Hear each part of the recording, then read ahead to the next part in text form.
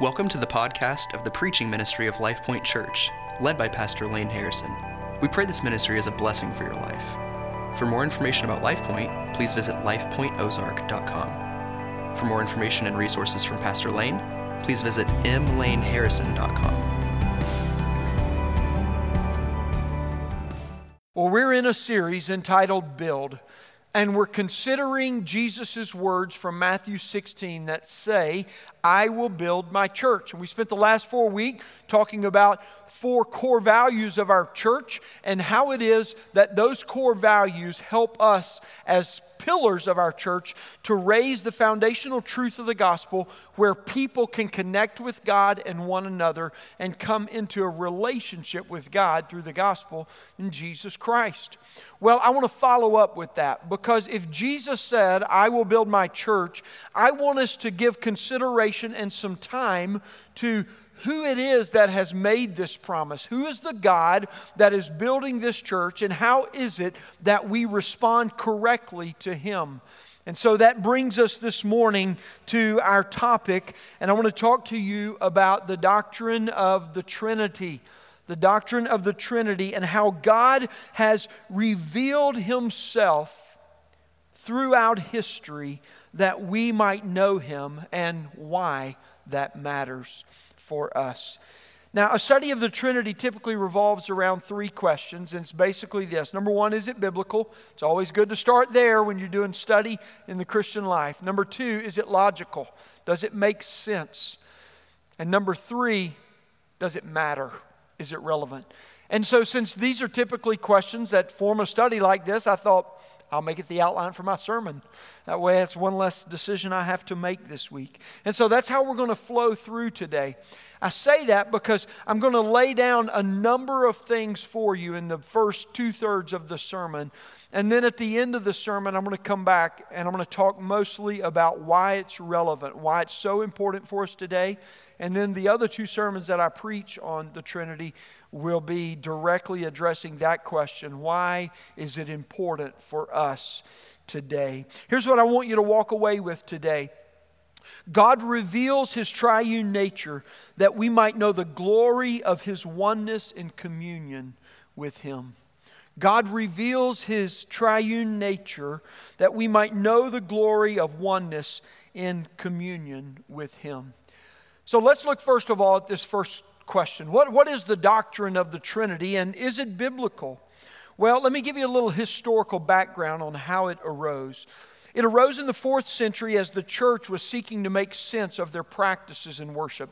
In other words, since the time Jesus walked on the earth in the 1st century, the church had already been practicing what we would consider a triune expression of worship. But as their worship developed, they sought greater understanding because there were some conflicts that seemed to arise.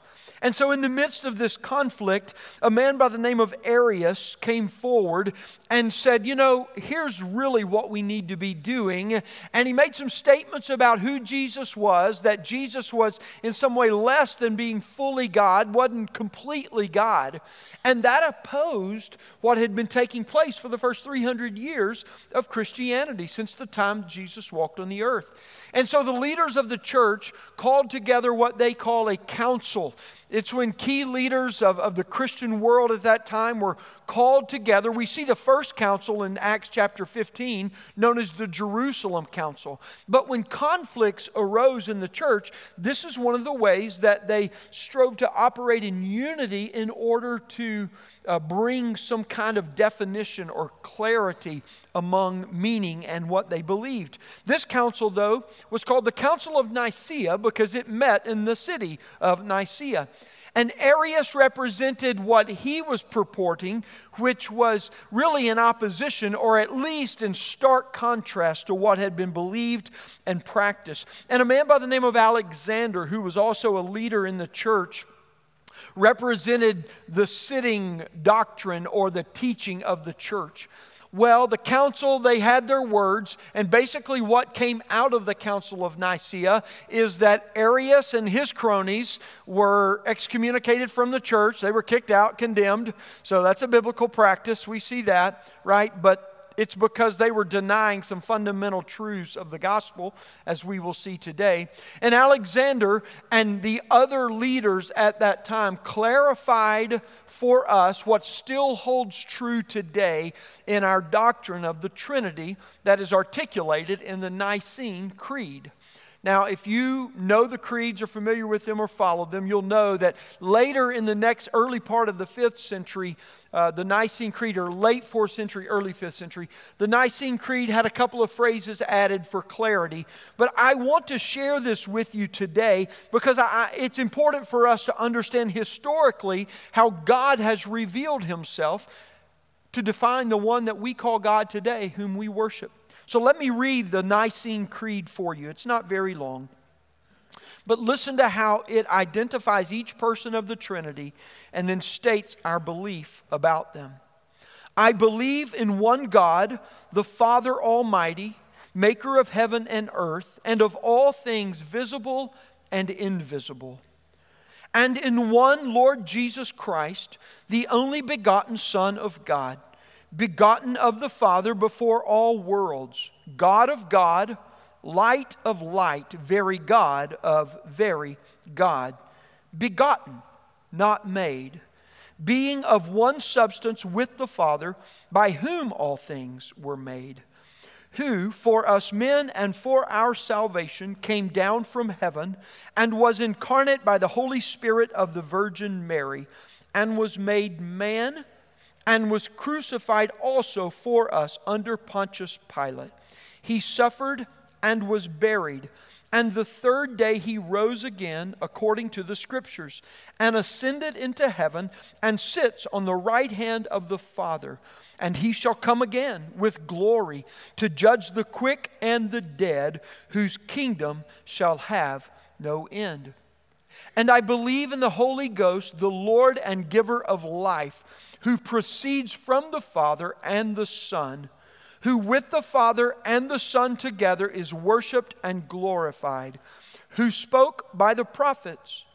And I believe in one holy Catholic and apostolic church. I acknowledge one baptism for the remission of sins, and I look for the resurrection of the dead and the life of the world to come.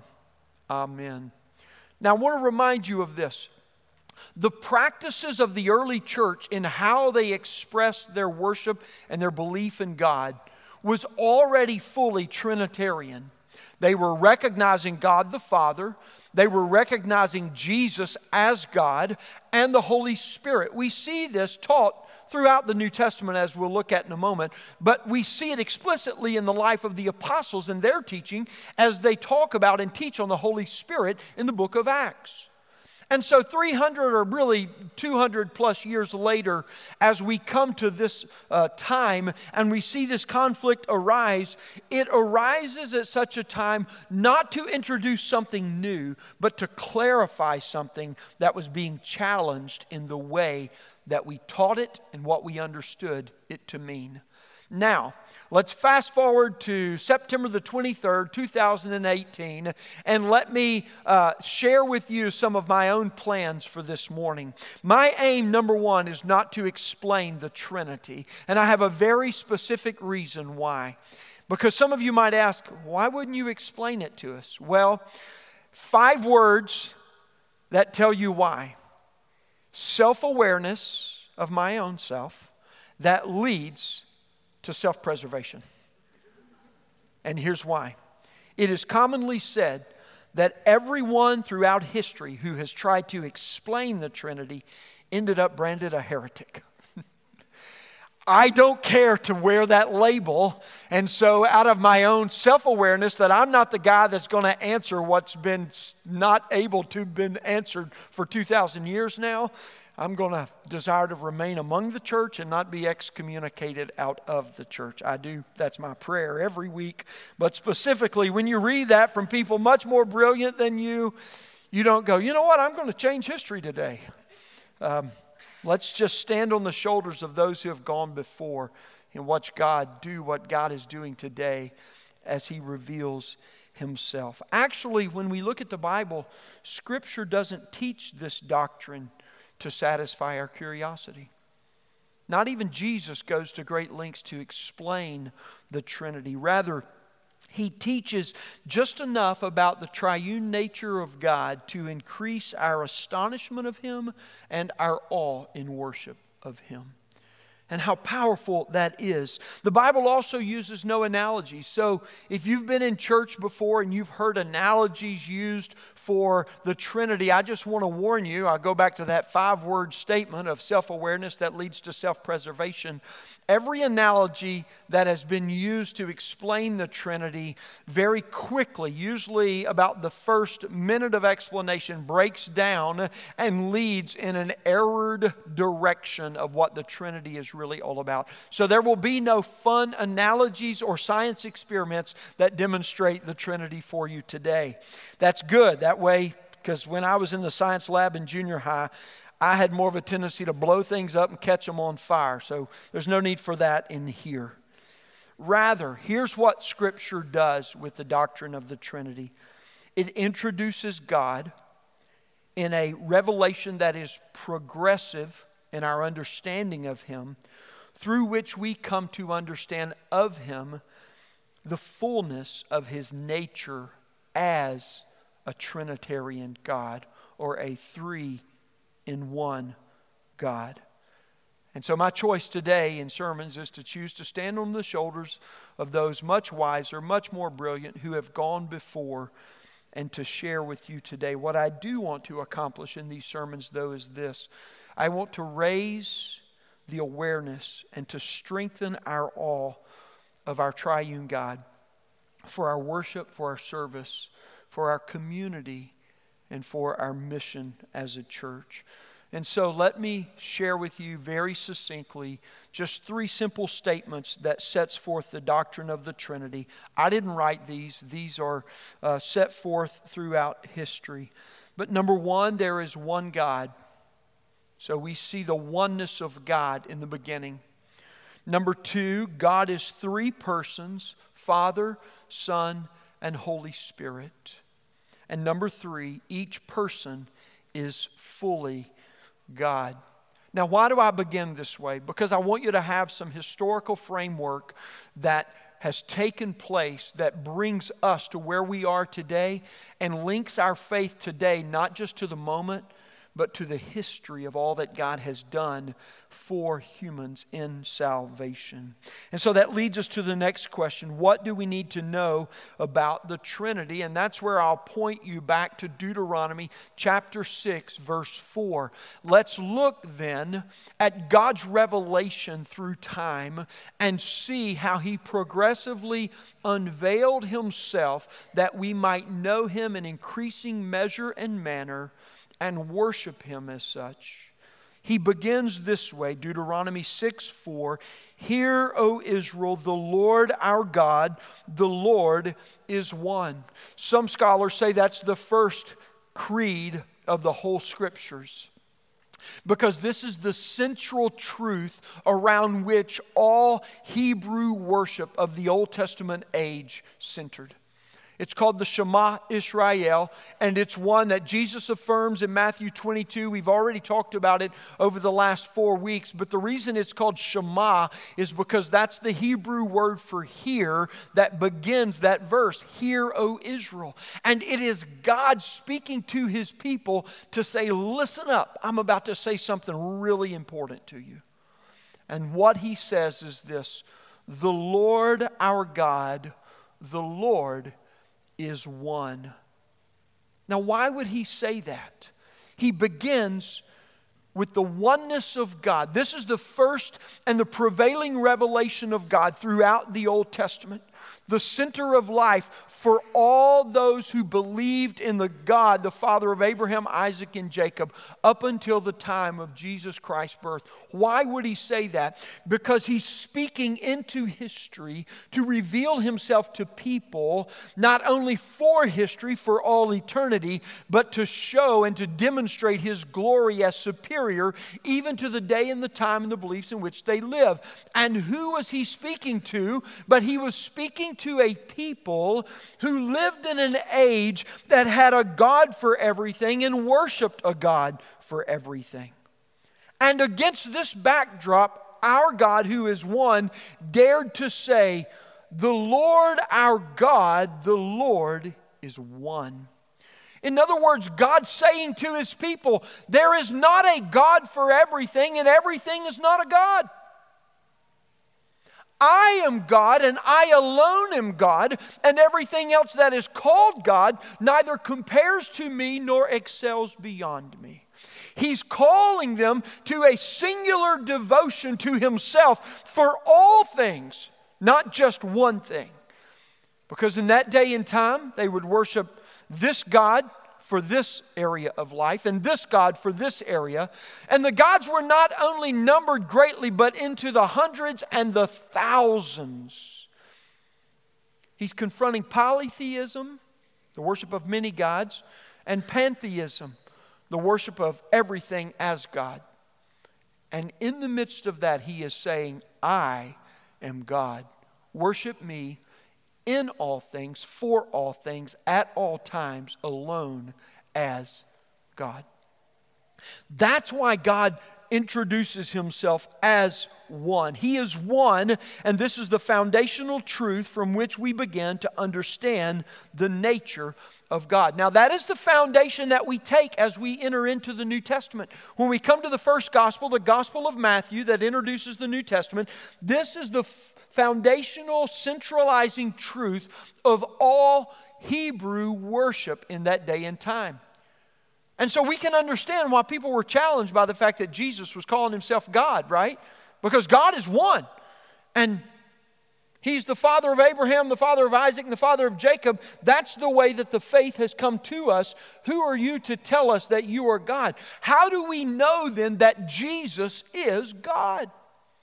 Well, I want to provide what I'll call 4 critical points of New Testament revelation that show us the Trinity, that show us that Jesus is God, and ultimately the Spirit is God too. But it demonstrates to us the eternal nature, not only of God the Father, but God the Son and God the Holy Spirit.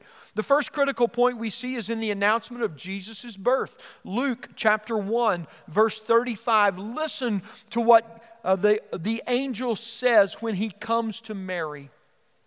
The Holy Spirit will come upon you, and the power of the Most High will overshadow you.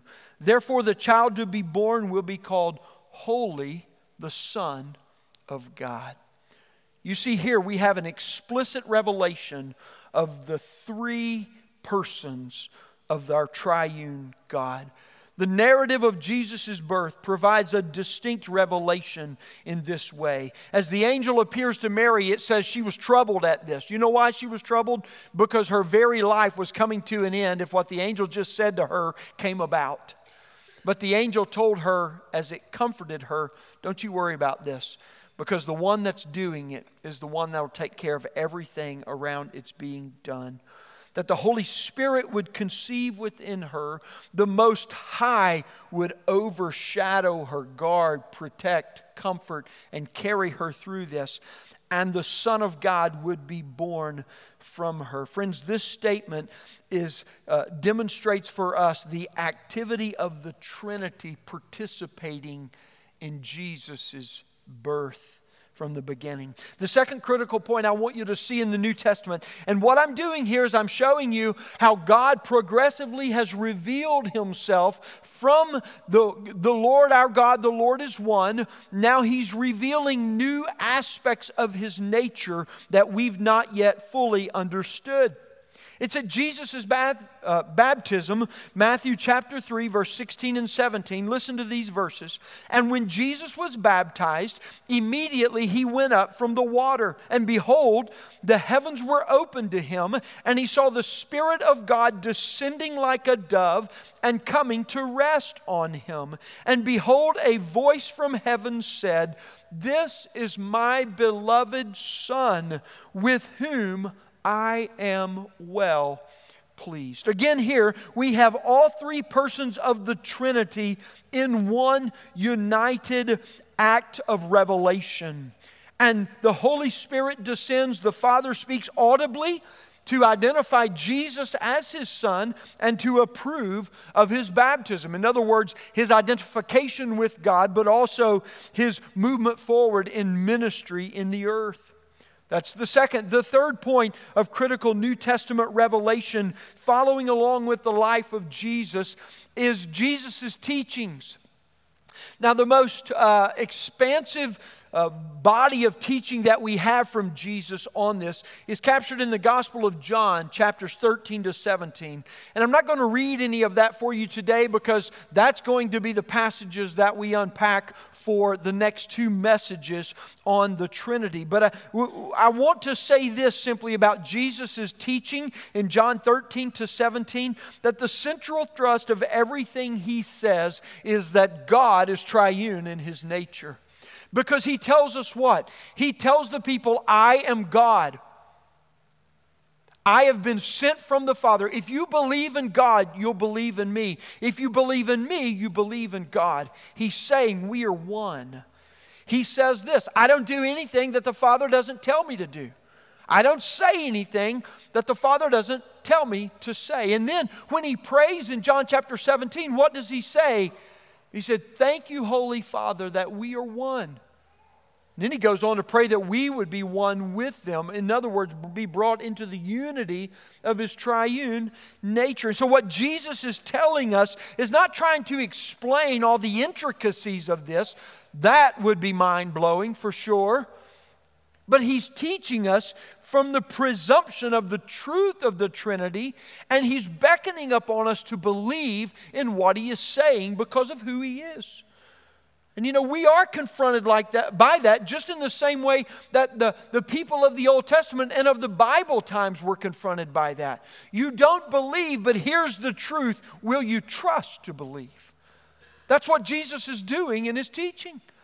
And then we see the fourth critical point of New Testament revelation that shows to us the Trinity at Jesus' ascension. Matthew chapter 28, verse 19, it's called the Great Commission.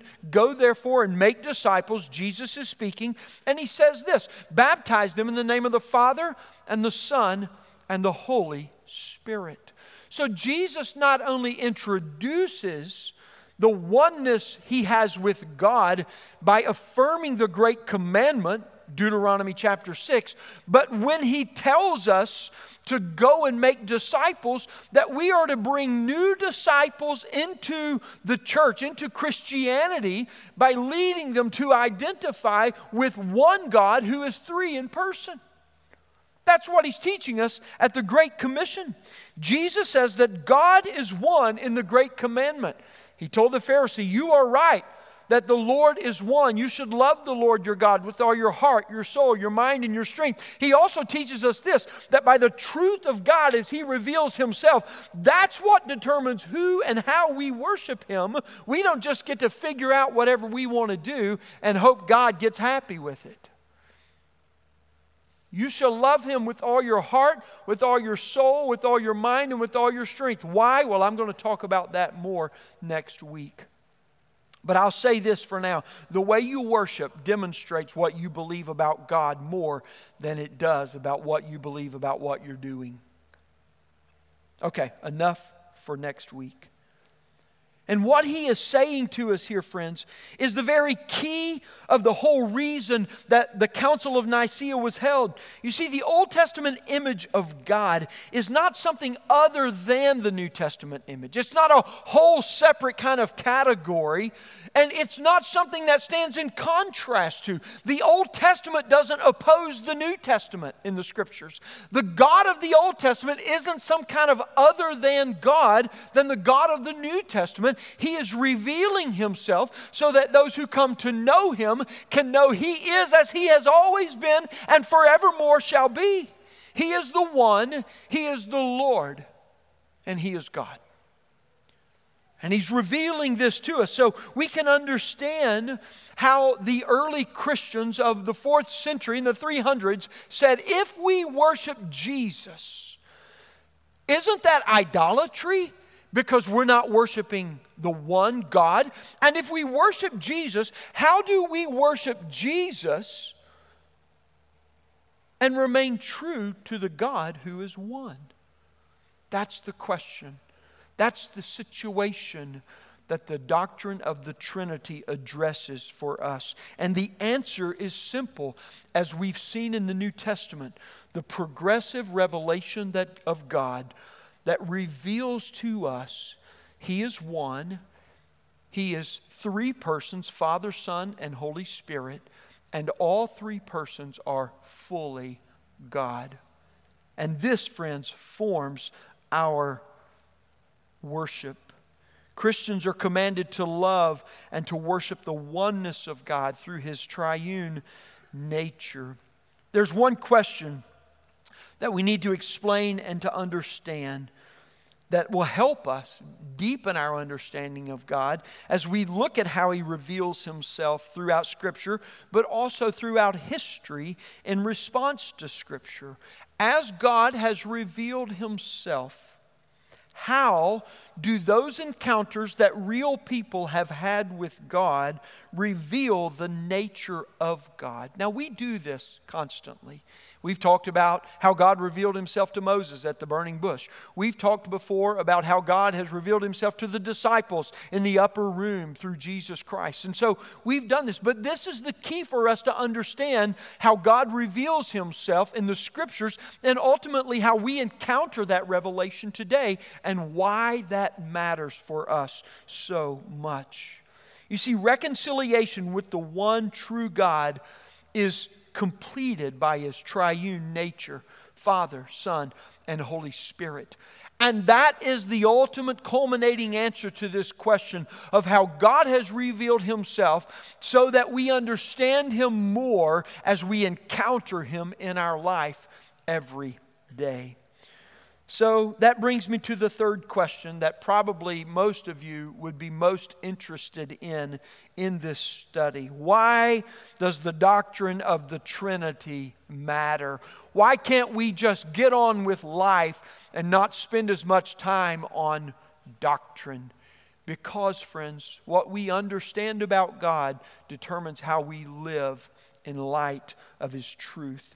And so I want to provide for you today 3 reasons that the Trinity is critical for every Christ follower in response to the revelation of God as triune. The first is this: God's revelation in the Trinity amplifies His greatness to blow our mind with glory. Yes, I want to be as radically practical in this as I can, but I am appealing to our understanding here and our intellect. Not intellect alone, as you'll see, but I want to appeal to us to understand the value of our study and the depth at which God impacts us. Glory in life, no matter what form it is, whether it's strength or power or beauty, whatever it may be, or even great wisdom, glory is the single greatest determinant of the worthiness of worship. And at the end of all the theological writing and authors that I've read, in various forms and way, they all concluded this, that no one can fully comprehend the doctrine of the Trinity. And in fact, that's the way God must have wanted it, because that's what He didn't do, is go to great lengths to explain it to us. Why? Because it would have literally blown our minds. But does that mean God doesn't reveal Himself still? Absolutely not. Yet, the person who knows God knows this, that there remains a powerful alluring to know Him more.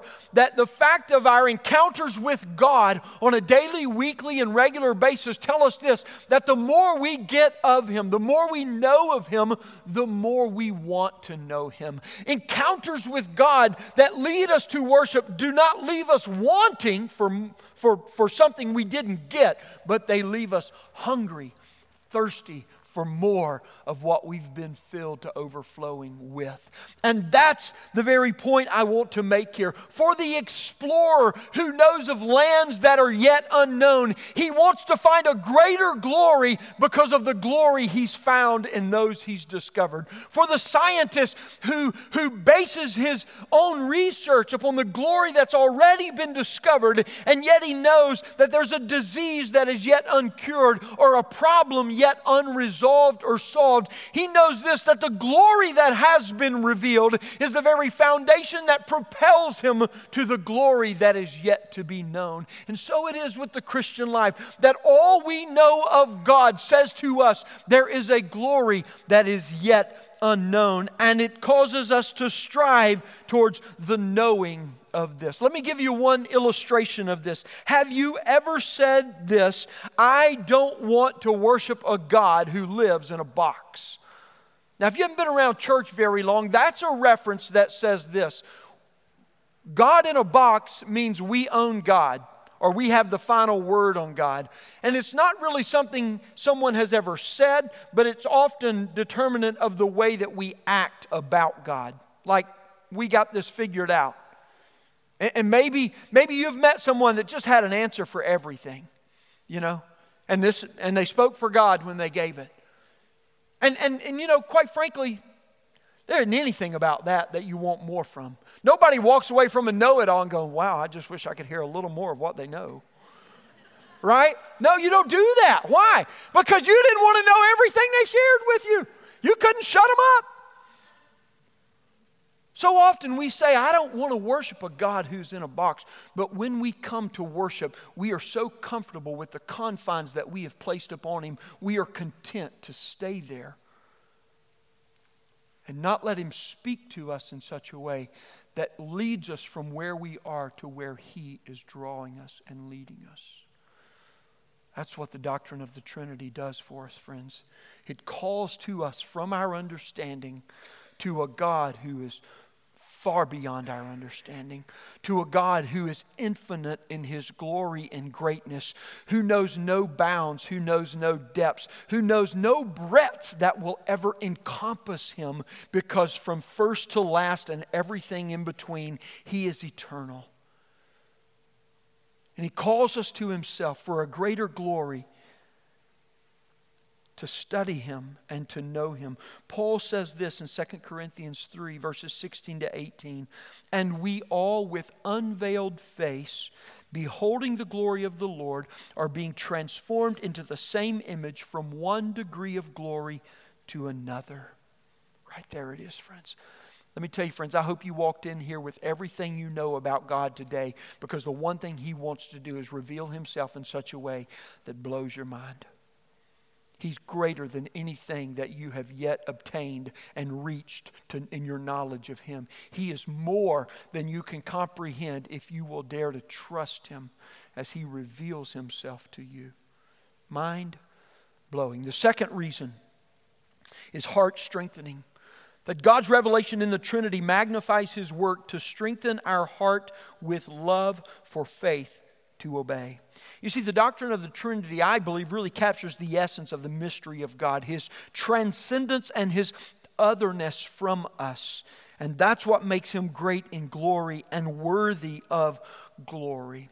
The more you know God, the stronger the desire of your heart to seek Him more. Not only for understanding, as we just talked about, but rather for greater intimacy with Him. You see, friends, as glory begets glory, and as love begets greater love, so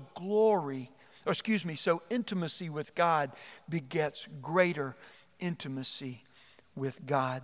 The more you know our triune God in increasing manner and increasing measure, the greater your trust of Him will grow in all ways. Listen to this prayer that Paul prays in Ephesians chapter 3, verses 14 to 17. And just hear, if you're not sensing Paul saying, move from glory to greater glory, love to greater love, intimacy to greater intimacy. Paul says, for this reason I bow my knees before the Father, from whom every family in heaven and on earth is named, that according to the riches of His glory, He may grant you to be strengthened with power through His Spirit in your inner being. You hear that? He's praying to the Father for you, that the power of the Spirit would be unleashed within you. And when it is, here's what comes to full fruition in your life, so that Christ may dwell in your hearts through faith. And you will live, he goes on to say, rooted and grounded in a love that is so secure it cannot be shaken in this world. That's power of the heart that comes only from Jesus Christ through the gospel. Faith dwells within the Christian by the active work of the triune God anchoring us in His love. The third reason is this: God's revelation in the Trinity enlarges our life in relationship with God. It enlarges our life in relationship with God. The Trinity brings our understanding of God to bear on the whole of our life. It's not just something we do on Sunday, but when our feet hit the floor from the bed in the morning, it's about God. And when our head lays down on the pillow at night, why? Because it's about God. We rest because of what we know of Him, and we work because of what we know of Him. We labor because of what we know of Him, and recreate because of what we know of Him, and we love because of what we know of God. This is how it enlarges our life. By His triune nature at work, God saves us and He shapes our life in His image by His work for His glory. We've already read that in 2 Corinthians, as Paul said a while ago, being transformed from one degree of glory to the other in the likeness of Jesus. And so the Trinity provides for us a practical guide to our daily relationship with God. Listen to this progression. I want to ask you to just close your eyes so that you can sharpen your ears to hear this and how this progression with God works by His triune nature. We understand how God relates within His triune nature and how He relates to us. The more you know God, the more you see Him in your everyday life. And the more you see Him every day, the more you recognize His love for you by the involvement He has with you. And the more you live with the awareness of God's involvement and presence in your life, the more you begin to marvel at Him. And the more you marvel at God every day, the more you see that not only in the magnificent, but even in the mundane activity of life, you are in your life aligned with the eternal purposes of God. And the more your life is centered on God's eternal purposes, the more active He is in the everyday moments and the events of history. Now look back at me. Isn't that what you want to live every day of your life? With a growing and an increasing, with a compounding that is compelling recognition that God is with us. He is for us in our life. That's why this study is so essential. God reveals His triune nature that we might know the glory of His oneness in communion with Him.